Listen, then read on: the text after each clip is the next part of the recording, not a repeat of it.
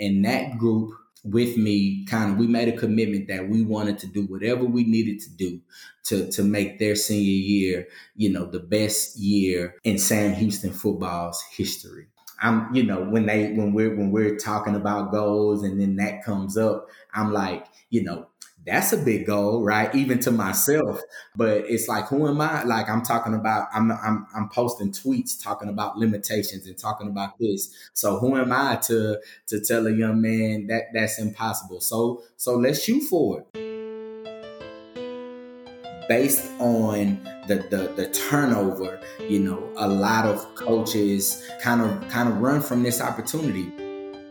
Hey everybody, welcome back to the High School Coaches Club. I'm your host, Max Price, and we are 1 week away from 50 episodes. I can't believe it, but as I said last time, it is all because of you.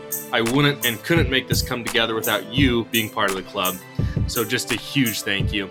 And as you're preparing here for episode number 49, if you haven't done so before, please take a moment to leave a rating, maybe even a review, and definitely hit that subscribe button on whatever app you're using to tune in. Thanks again for joining me, and a huge thank you to Will and the gang over at Netting Pros for sponsoring the High School Coaches Club. In addition to the design aspect of facility improvement, netting professionals specialize in the fabrication and installation of custom netting, digital graphic wall padding, windscreen turf, turf protectors, benches, cubbies, and so much more. Obviously, baseball and softball are giant markets for Netting Pros, but they have tons of customers in football, soccer, lacrosse, track and field, golf courses, and just about any other sport you can possibly imagine. They are truly making facilities better all across America, providing high-quality products and services to recreational, college, professional, and of course, high school facilities, fields, courses, and stadiums throughout the country. You can contact them today by calling 844-620-2707, emailing info@nettingpros.com, visiting their website, nettingpros.com, or by checking them out on Twitter, Instagram, Facebook, and LinkedIn for all their latest products and projects. They're improving programs one facility at a time. This podcast is also sponsored by Driveline Plus. High school coaching is about effectively identifying and communicating what athletes need to do to improve. Driveline Plus is a growing and ever-changing library of the best information on baseball player development. Members will find how-tos on different baseball technology and the latest research findings from Driveline's lab, along with inside access to Driveline trainers to make sure you can effectively coach your team. Plus, members also get the best discounts that you can find on Driveline training gear. And an even bigger discount, listeners of this podcast can get $25 off their first year of Driveline Plus using the coupon code HSCC. That's the letters HSCC, yes, High School Coaches Club, for $25 off your first year of Driveline Plus. Go to drivelinebaseball.com/plus to learn more. You can also find that link down in the show notes. This episode features Charles E. Brown III. He's in his first year as a head football coach, and he's doing it at Sam Houston Math, Science, and Technology Center, or as most simply know it, Sam Houston High School. It's a program that's had something like 9 different head coaches in the last 11 years. That hasn't won a district game in a decade, and yet Coach Brown helped lead them to back-to-back wins, both at home, to open up the 2021 fall football season. It's just a really exciting time for the Tigers, and I'm so grateful to introduce all of you to a coach whose name will probably become pretty familiar to you over the years. He's a stud, and you'll see why here over the next hour. So let's do it. Let's dive in. It's episode 49 with Charles Brown. All right, I'm joined here by Coach Brown. I really appreciate you being on the show. Thanks for coming on. Thank you, man. Thank you. I appreciate the invite.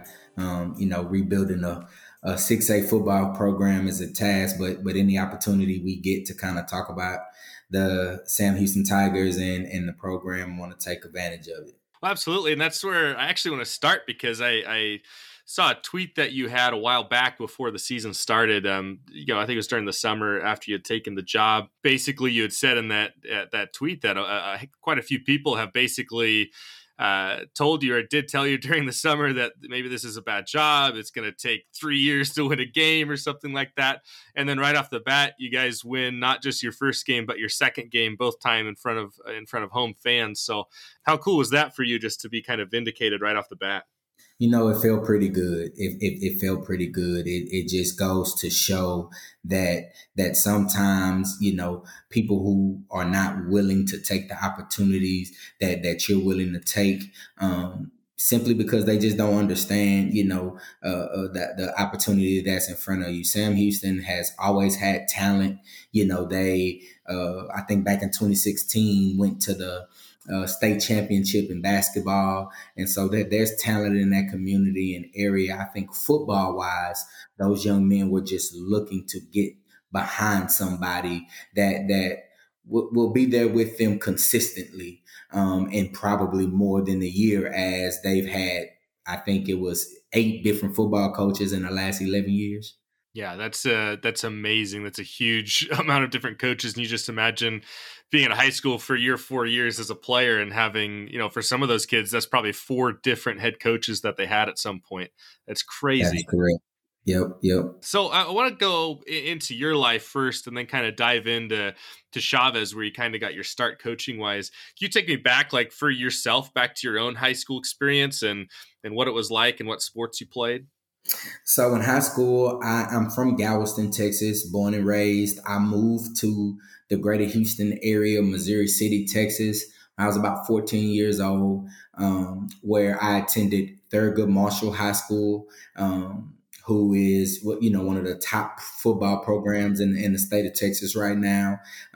I graduated high school in 2005, where I was a part of the first graduating class at Thurgood Marshall High School. I played football, played basketball, and I played baseball and ran track for Thurgood Marshall from 2002 until 2005. So you played 4 sports in high school. I did. My senior year, I didn't play basketball because I wanted to give baseball a try. And so it was fun. It was a great learning experience. I hadn't played baseball since middle school at that point, but I told myself I wanted to give it a try. And so we did that, which put me at 4 sports in my high school career. That's awesome. Gives you a good, kind of a good, foundation to be able to talk to kids about the different sports that they're playing. Because I know for some high school coaches, you get locked into your own, for example, your own little basketball world, maybe. You don't really know what goes on a baseball team or on a track team or something like that. And so having that experience for yourself is pretty cool. For sure. I think, and I think, the importance of being able to get this generation to understand how important it is to be multi-sport athletes, right? So much of this generation is, being, pushed to do one thing or play one sport. And you see so many times where, they come off the basketball court and they're one of the top receivers in the nation or in the state, and being able to find their niche, in a different playing arena. So just being able to talk about the importance of being that multi-sport athlete. Was there a moment where you knew high school coaching is something you wanted to do? I think at the moment, like most athletes realize that that professional thing is not going to work out right. Yeah. What can I do, right? What can I do to stay around athletics, stay around the game and things like that? And then, in most cases drawn to coaching that way. And I think that's how, I kind of decided that that's what I wanted to do. That's funny. That is really similar for me too. I was when I was in probably middle school and early high school, it was, I'm going to be a Major League Baseball player. And then it doesn't take long for those of us who definitely aren't going to become professional athletes. It doesn't take long for us to realize it usually. And then for me, it was kind of the same thing. I knew at that point, I want to do something to stay in the game. And obviously coaching was the thing I got into. For sure. So I know you went to McMurray University, and then eventually, obviously, we dive in and start working at Chavez High School. Spent something like 6 years there. What were the different roles that you held at Chavez? So at Chavez High School, I became just an assistant football coach, assistant track coach. At the time, it was a unique situation. The head track coach was the campus athletic director or coordinator at the time when I started at Chavez, and so been able to work under him. Being the coordinator as an assistant track coach, and when I first got there, I was a linebackers coach. Then I moved over to running backs, and then I kind of started kind of just growing in the profession and getting different opportunities. And by year 4, became the head boys track coach, campus coordinator, and the offensive coordinator.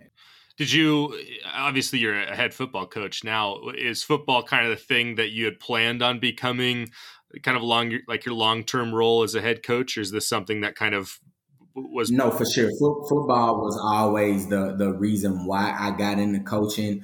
I've always understood from the time I was in high school how important it was as it relates to marrying the relationships between football and track. Right. And so to get the opportunity straight out the gate to be an assistant coach in both even was just further confirmation for me. And becoming a head track coach before becoming a head football coach, which was the ultimate goal, just kind of gave me the opportunity to run a program, right? Kind of on a smaller scale, run a program, kind of see the ins and outs of how those things, work and manifest, and becoming a head football coach in the same district in Houston ISD allowed me to kind of get my feet wet. And then when I got into this head coach football role for Sam Houston, it wasn't unfamiliar territory, right? It was just on a bigger scale, if you will. Yeah, well, yeah, and I just going back to kind of where we started the thing, that tweet that you sent out, I think you might have it pinned, I can't remember, but I do. Yeah, it's two things with that. One, it's really cool for kids to see, because if I'm playing for Sam Houston and I have a coach like you who comes in the door, I'm thinking back to okay, well, there's been 8 different of these guys that have come through over the last, decade, basically. We haven't been winning very much. This is, for a lot of reasons, this is a job that from the outside or on paper looks like, it's just another coach. He's going to just come here and spend a year or two and then be gone. And it's just really cool, because then obviously you're showing them in a tweet, something so silly as a tweet. It's I'm here and I'm going to do everything I can to prove these people wrong. And I'm going to, do everything I can to help kids be successful. And on the second side of that, obviously it's really cool now that we can kind of take a step back and be well, obviously we can put the not winning a game for 3 years thing to bed, because 3 weeks in we're 2-1, right? So just going back to your time looking at this job from the outside, you're looking at Sam Houston. Obviously there's a potential for you to step in as the head coach. What was the potential that you saw there? Why this job? Well, I first off, I think that, I was very fortunate. I've Chavez High School and Sam Houston High School are in the same district, right? Mm-hmm. So I've had a front row seat, if you will, to Sam Houston and to the athletes that they have, and the facilities are really, really nice. The school was just renovated, I think maybe 3 or 4 years ago, and so when I thought about an opportunity as my first opportunity, based on the turnover, a lot of coaches, kind of run from this opportunity, whether they take the opportunity and then run after the season, or whether they don't even consider the opportunity, right. because of the record and because of, all the different aspects that come with, rebuilding a program and a culture. But because I was at Chavez High School, I was privy to some things that some coaches maybe outside the district, couldn't see from their seats, and the potential that, in the direction that we're trying to go in now, I think, are some things that I saw, sitting in my seat at Chavez High School. That's a really good way to put it. It gives you kind of the inside look, because and like your tweet kind of alluded to, a lot of people look at that job and they're like, that's unsuccessful. So obviously you take the job. And so, people are saying those things to you, and at the top of the show, just really cool that you can kind of be vindicated from day one, from game one, and now it's kind of game on. And so, what did that first win mean for you, and probably more importantly for the kids? Man, it's hard to put in words, right? And honestly, I would even say win two even more because the first game, winning that first one, after not winning for a while is always difficult, right? But the kids fought and they were always in that game, score wise. Like the game never really kind of got away from us. Whereas in game two, the start of the second quarter, we were down 21-0. And so for a program who who was known to have a losing culture, going down 21-0 early is like, you might as well pack the bags and get back on the bus, right? That's like a big no-no. And so just to see those young men fight and scratch and just grind and look up by the end of the fourth quarter, and win that football game, it was just more confirmation that we are headed in the right direction. That's awesome. It's belief. It's you're right. I don't know if you lose that first game, let's say you get blown out, and then game two, like you said, you're down 21-0. It's probably really hard as a coach to get the guys to believe in themselves and to believe in each other, because the concept hasn't been proven yet. I don't know, maybe we can't win. And so you have all these doubts that creep into you. Even as an adult, that can just kind of creep in. But when you're 14, 15, 16, 17 years old, it's even more, it just really takes over you, I think. No, for sure. I think even going to this game that we lost, you look at the score from the outside looking in, it's 39-0, right? But you look at it from a perspective on where you're coming from. And if you're not at the game, you don't know that we got down to our third string quarterback early in the third quarter. You don't know that, a tweak here and a change there, who knows what the outcome of the game is. But I know there's professional teams, I just watched the Texans earlier who got down to their second string quarterback and everything kind of blew up in their face, right? And you're talking about a group of teenagers who got down to their third string quarterback, but never stopped fighting, right? And so 39-0 looks bad, but when you have the full perspective, there's still some positive things there. When last year, fully loaded, Sam Houston lost a game 82-12, 83-12 or something like that, and they were fully loaded, right? And so you get down to your third string quarterback and the final score is 39-0. That still, just lets us know, while we didn't play our best, we were undermanned and we were down to our third string quarterback, and how many snaps do they get in practice, right? Like, just to still, I say only lose 39-0, that had the making for, that loss to be much, much worse. And so even in the loss, we still have our heads up because we understand, exactly where we're coming from. Yeah. And you're coming into a program like we talked about that obviously hasn't had a history of winning, despite, like you said, winning state titles in basketball, only a couple years ago. And so obviously the program has the talent, there's players there. And so your job when you came in was to try to figure this thing out. And so when you took over, it's like, Coach Brown, you're a head coach. Cool. What was the first kind of few things that you did when you took over the program? Well, a lot of things, because no one had been there for a significant amount of time, right? There were just some foundational or fundamental things that had to be done, even before the kids came into the building, right? For example, just, making sure that, sideline headphones for games, right? I know for the last couple of years, like Sam Houston hadn't even had a coach in the box. They hadn't even hired or had an offensive coordinator. And so my thing was, for us to have an opportunity to even start the process of success or turning this thing around, as a 6A football program, I don't know how you to me, not having a coach in the box is like going into the game with one arm tied behind your back, right? Like you can't even see the other side of the field. And so just No kind of kidding. setting some of those fundamental foundational things program wise, that I think has helped us, as we start getting kids in the building, being successful. And then obviously the second phase of that is actually getting my hands on the student athletes, and doing the best that I can to let them know that I'm here, and that I plan to be here, and that they can trust me as we move forward, trying to flip this thing around.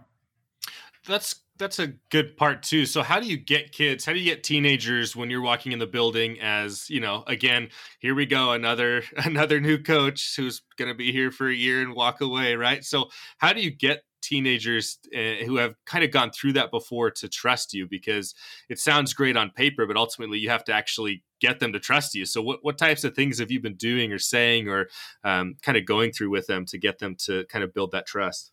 Well, I really believe that my ability to relate to the players is a gift that I have, and so when I get to them, it's not even always football related. Sometimes it's just letting them know that that I'm here, that I care about them, and then the football part kind of comes later. Right. And so and a lot of times what I'm learning is, once that happens, some of the best, in high school, using the word recruiting is scary, but some of the best, recruiting tools that we have are our kids. Right. And so you get a core group of kids in, and they're coming and they're showing up, and they're trying to see, what you're all about, and the difference between you and the other three coaches that have came in, and they're learning you, and they're learning your systems, and,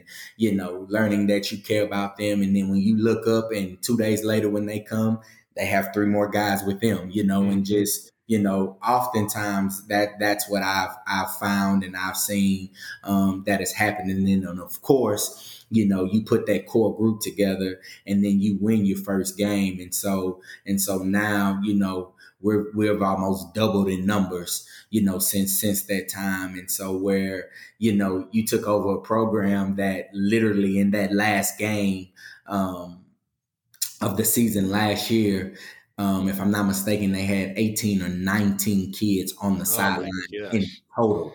In total. And right now in game 3, we had right at about 40 to 41 kids dressed for the game. And so, we're just excited, man, about the direction it's going, for sure.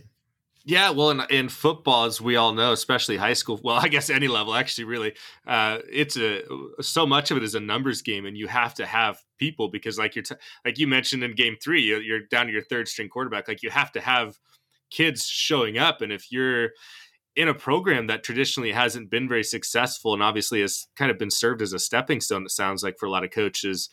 Man, how did you start growing numbers from the time you took over? Were you going out and trying to put your face around town? Were you trying to talk to parents and kids, going to other coaches? Like, how'd you get kids to show up for those first few days? Well, when we started back.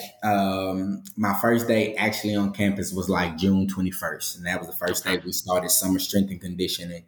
And I think I had maybe 9 or 10 kids there, and we got right to work, man. We lifted that day. We sat down, we talked, got to know the kids by name, and just kind of push for them to bring people with them so they could see, just kind of get a feel for what was happening, and it just kind of blossomed from there, man. Kids, I think we oftentimes don't give them the credit they deserve as it relates to really truly having some discernment and knowing, good or bad, right? Knowing who's for them and who's not. And I think very quickly I was blessed enough for the kids to realize, like, that this guy, is just different than the last 3 coaches I talked to. He's showing up every day.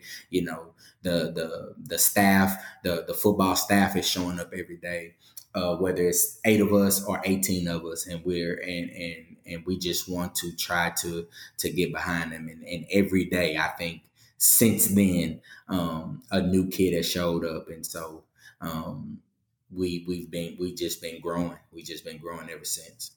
That's awesome to hear. Going from, I can't even visualize only having 19 players suited up for a high school football game. So that is incredible that's how the season ended the previous year. And hearing that your first day on campus wasn't until late June, like, to put together what you've put together in such a short time is really something to be proud of. When you talk about culture of the program, this can sometimes be tricky because obviously there was a coach before you. He was, I assume, a real life human being. And so sometimes we're worried about stepping on toes and stuff like that. But can you get into a little bit, like, what was the culture like when you kind of took over, and maybe where do you want it to go? Where is it now? Like, what kind of direction are you trying to take it?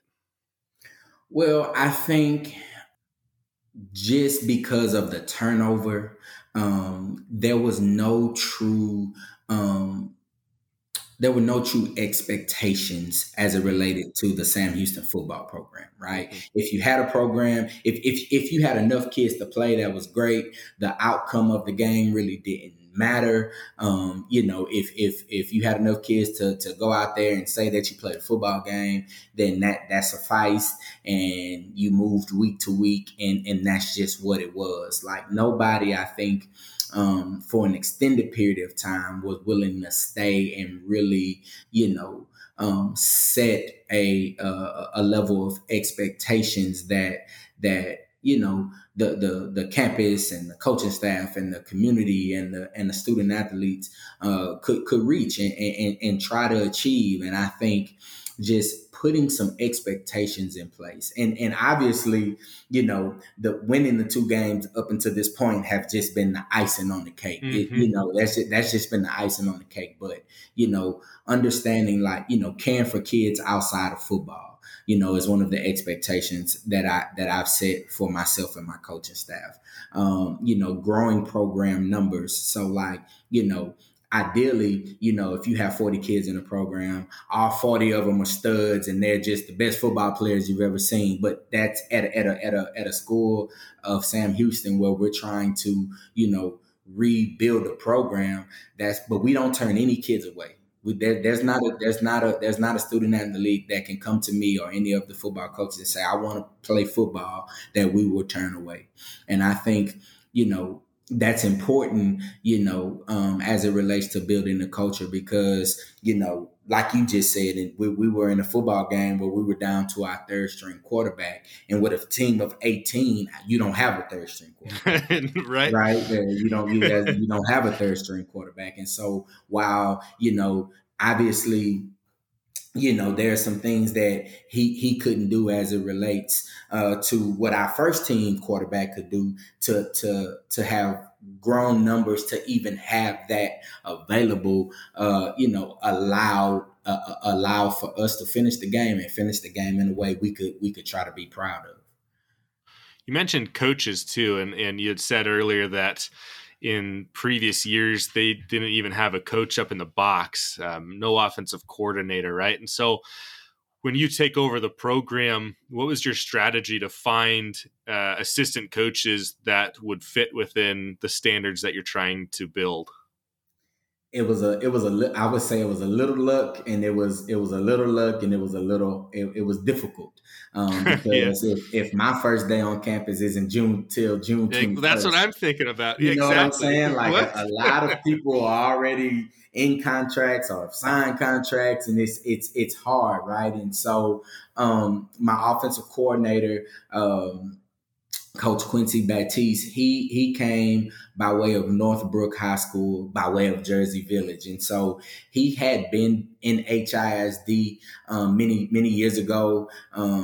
at another campus. And so I posted the job. He made some contact with me, and we talked about it once. And then I kind of reached out to some different people that worked with him, and it just seemed like a good fit. He was available because he was in a district that contracts wasn't up yet. He hadn't signed his contract where he currently was, and so it just kind of worked out. It just kind of worked out for us as it related to bringing in the offensive coordinator. And that's what I wanted to bring in first, because that was something that the program hadn't had for the last maybe 2 years or so, right? And so that's what I was looking to first. My defensive coordinator, Coach Gary Howard, he was in the district maybe a year or two ago at Scarborough High School, and he was the head coach there. And so that's the look I was talking about. There was a coach at Sam Houston that kind of I didn't even have there wasn't even any more positions in the building for me to bring in any coaches. That was a time where I thought I was only going to be able to bring in that one coach.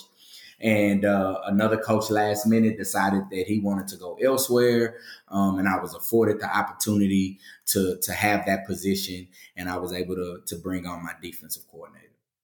Yeah, because that's something that is a little bit different in Texas from a lot of states, right? Where I believe basically all your coaches, or most of them, right, have to also be in the building. Well, they have to be either in the building or in HISD. They have to be in the district. Gotcha. They have to be in the district. So I could have a coach come from a neighboring school, as long as he's a full-time employee of the district. Gotcha.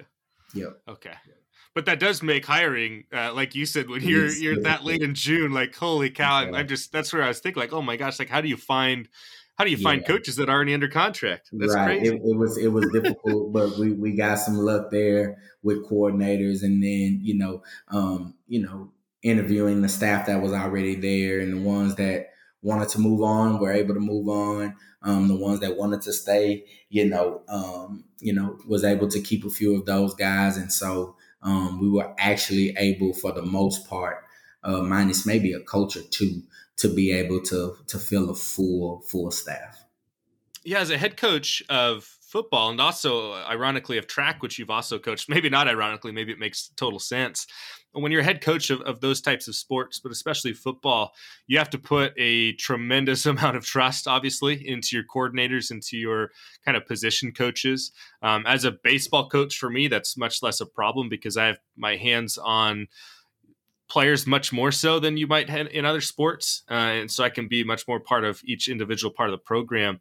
So you have to put a lot of trust into assistants. And so obviously, having guys you can trust is important. What were those first meetings like? What kind of expectations and standards and things did you go over with your assistants? Well, it was interesting because the room was kind of divided, right? Myself and the guys that I brought with me kind of understood, They've both been a part of rebuilds before, so they kind of understood what it was going to take. Now, none of us could see, us having the success that we've had this early, but we knew kind of what it was going to take. The guys that have been there, while they were willing to do anything I asked, while they were on board, you could kind of see the hesitation when I say, well, this will be one of our expectations and this is what we're going to do. They're looking at me like, Coach, I've been here. I don't know how you think you're going to get those guys to do that, but it will help as much as we can, right? Until they actually kind of start doing it. And I think,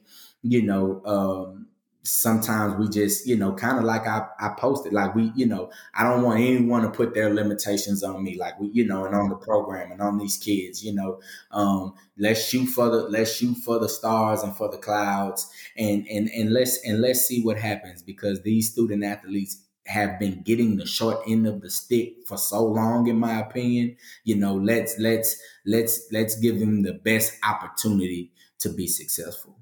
Yeah, just an unwavering belief in them, and just see what happens. And obviously, so far, they're getting to see that, which obviously helps move things forward a little bit faster, right? If we're losing all the games so far, it takes a little bit more to build that. But obviously coming through and seeing it happen right away is pretty cool for them and probably for the coaches too. And so when you took over, again, going back to this, because it's so fresh and I think it's cool for people to hear, because I know some people who listen will get hired to take over programs that have struggled.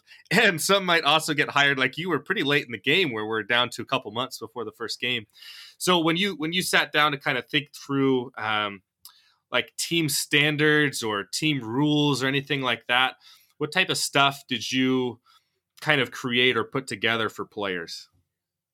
Standards were everything was fairly simple, right? It wasn't something like so crazy, because I understood, the culture that was there, and what we were faced with, right? And so I didn't want to come in and try to and set expectations that we could never reach, in a short amount of time. Because at the end of the day, what I did recognize is that my first day on campus was June 21st. And in less than 2 months, we have to play a football game. And so things as simple as showing up every day, right?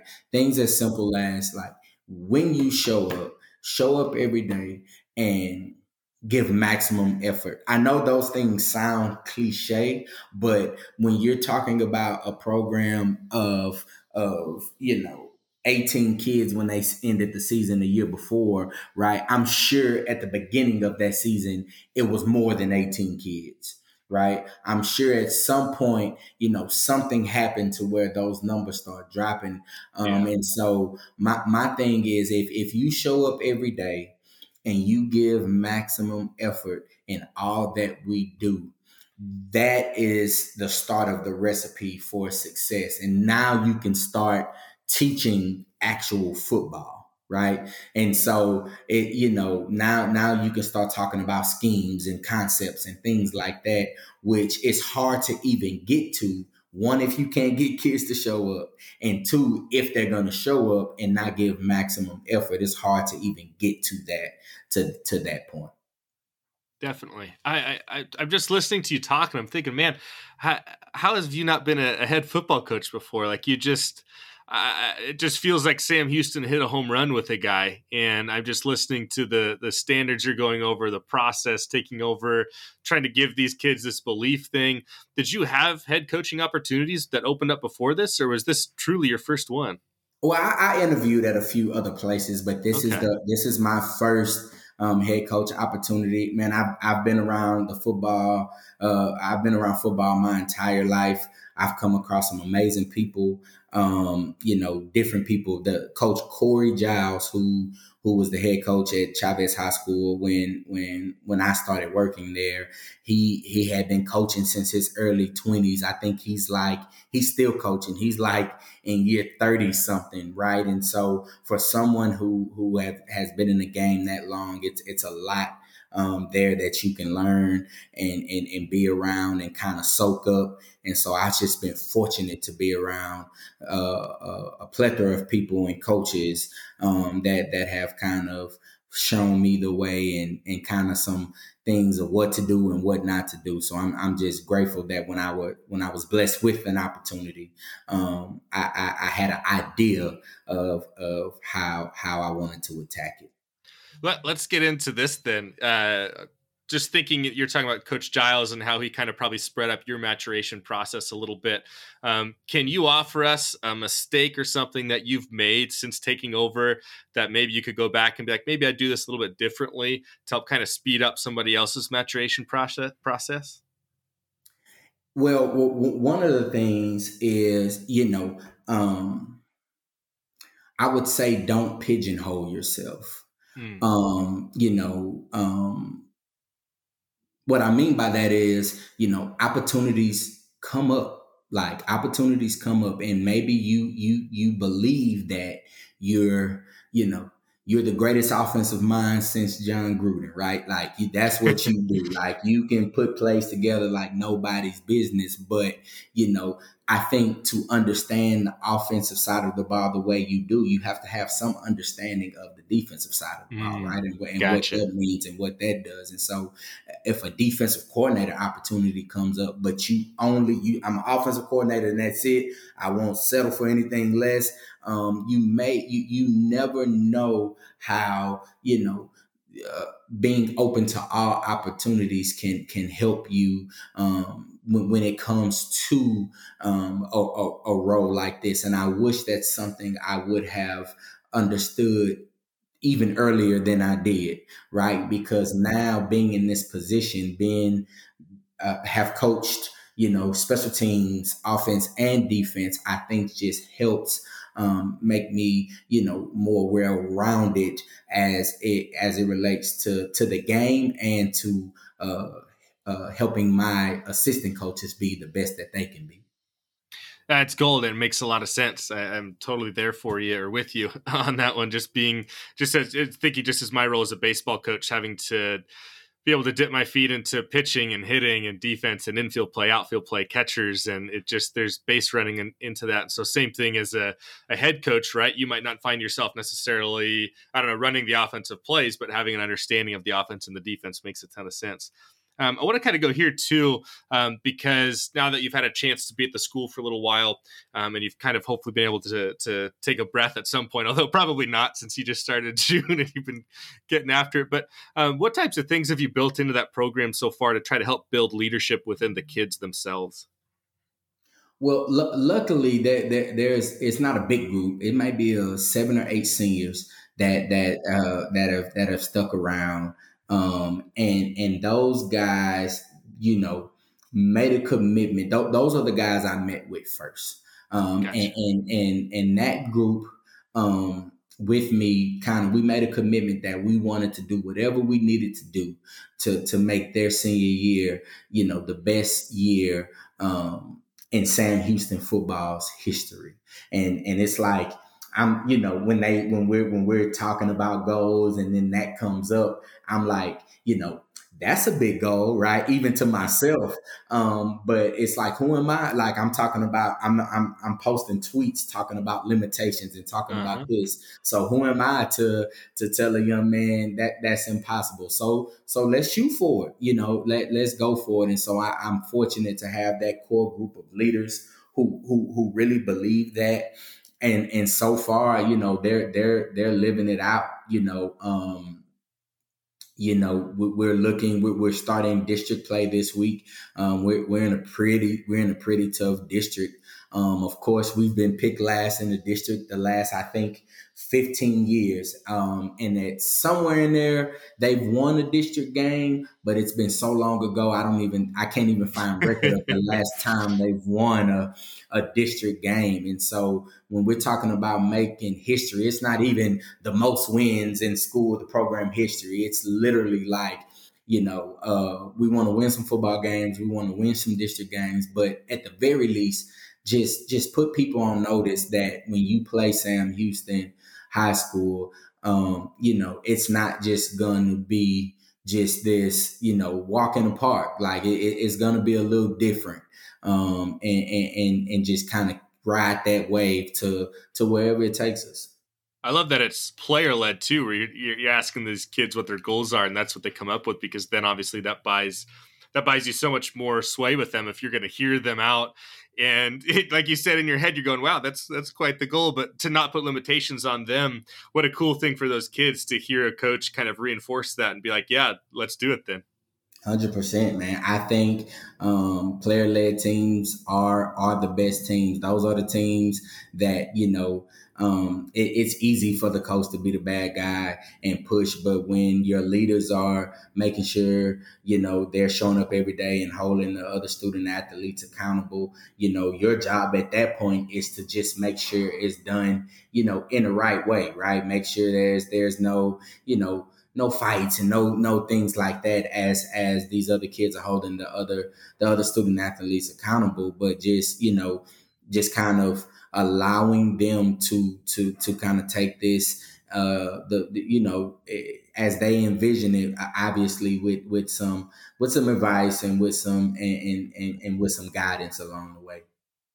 So I'm hearing great stuff about coaches, great stuff with players.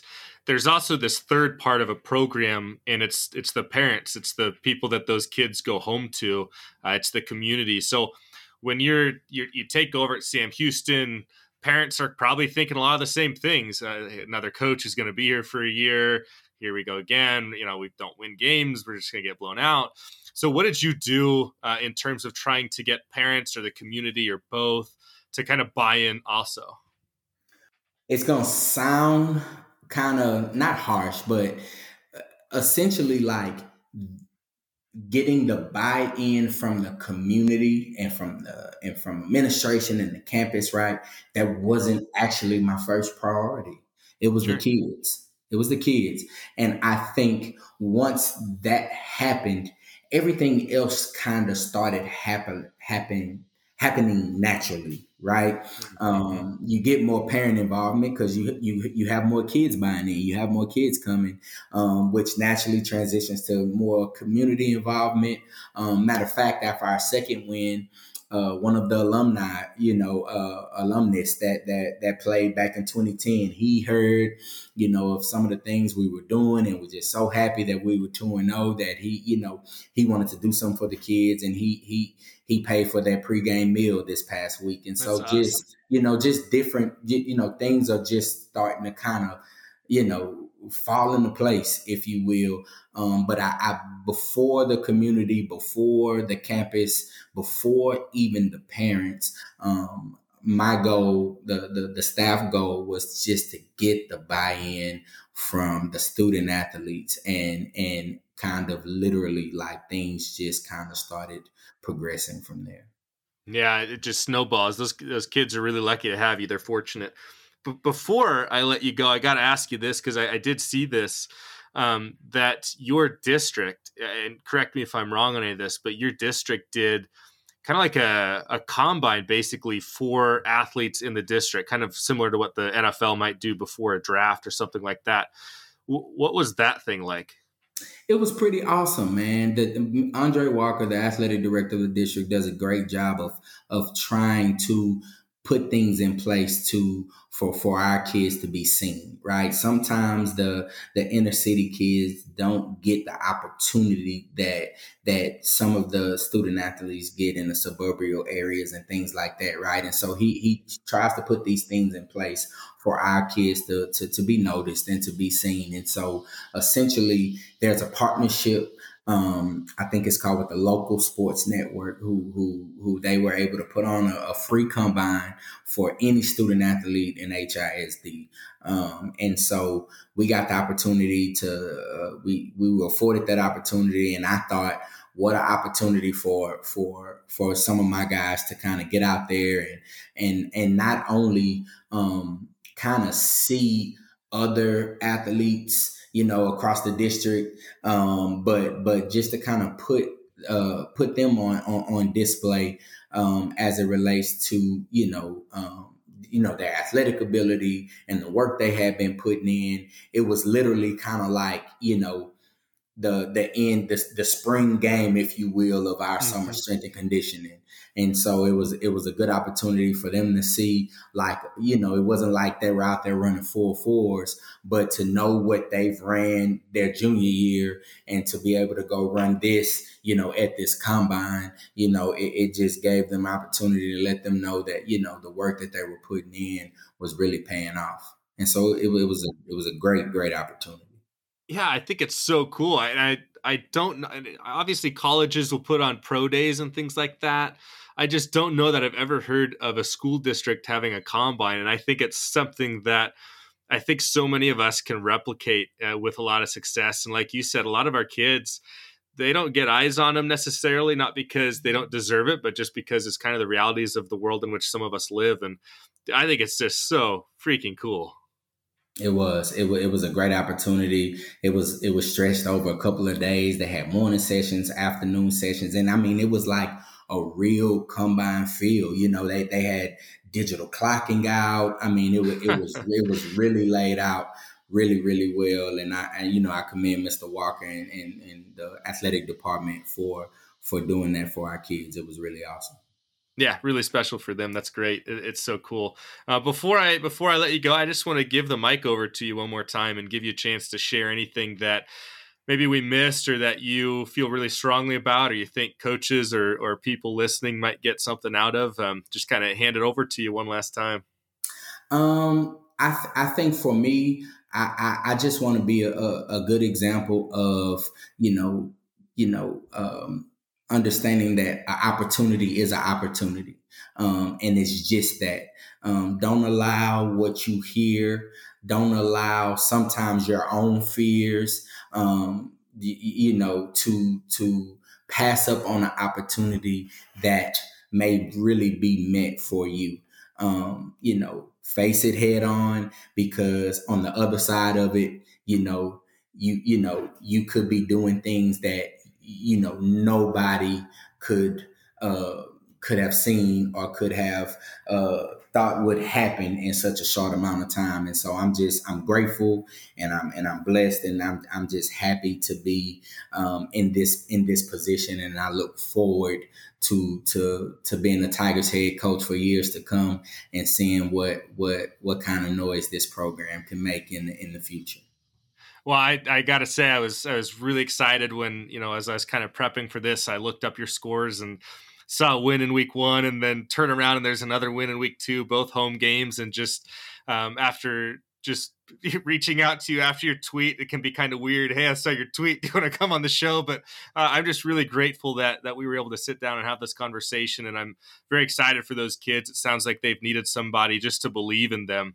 Even if you did nothing else and you just believed in them, I think they'd be doing great things. And obviously you're doing so much more than that, but just really thankful and grateful for you to come on here, and thankful for those kids to have you. And so, Coach Brown, thank you so much, man. Man, I appreciate it. I appreciate the opportunity. Hopefully maybe after the season we could do it again and talk about the ups and the downs, and just keep this thing rolling. I think what you're doing, and for programs who normally don't get this type of opportunity to be recognized, man, we appreciate it. And I truly appreciate the opportunity. Oh, absolutely, man. We'll definitely bring you back on. I want to hear everything about it once you've had a chance to go through the season and rest for yourself and take a breath and kind of reflect. But I'm just so excited for you and for Sam Houston and those kids. So thanks, Coach. I appreciate it. If you have an unwavering belief in your players, they'll reach heights that people outside your program never thought possible. Coach Brown made that clear in just his first couple of games at Sam Houston, and what a gift for that community and for those kids to have a coach who wants to be there and who believes in them. If you aren't signed up for the weekly newsletter, or if you haven't picked up some High School Coaches Club stickers, you should definitely do so. Head on over to highschoolcoachesclub.com to get started. Don't forget to leave a rating or a review if you're listening on Apple Podcasts, and hit that subscribe button wherever you're listening. Most importantly, though, if you have found any value at all from this episode or from any previous episode, please share this on social media to your followers, via email to your fellow coaches, or through the old-fashioned word of mouth. Doesn't matter how you do it, just find a way to bring a few more listeners in who might benefit. That's how we all get better, and that's how we grow the club. Huge fist bump to Charles Brown for jumping on the call with me, and thanks again to Netting Pros and Driveline Plus for sponsoring the episode, and of course to you for clicking that play button. If you have any recommendations for people who should be guests on the show, be sure to reach out to me, even if that recommendation is you. Follow the club on social media, Twitter, Instagram, Facebook, at HS Coaches Club. You can follow me on Twitter at Mr. Max Price, and can reach me via email, max@highschoolcoachesclub.com. All right, that's it. That's all I got. You're awesome. You matter. Thanks for all you do. And as Coach Lee would say, loving you.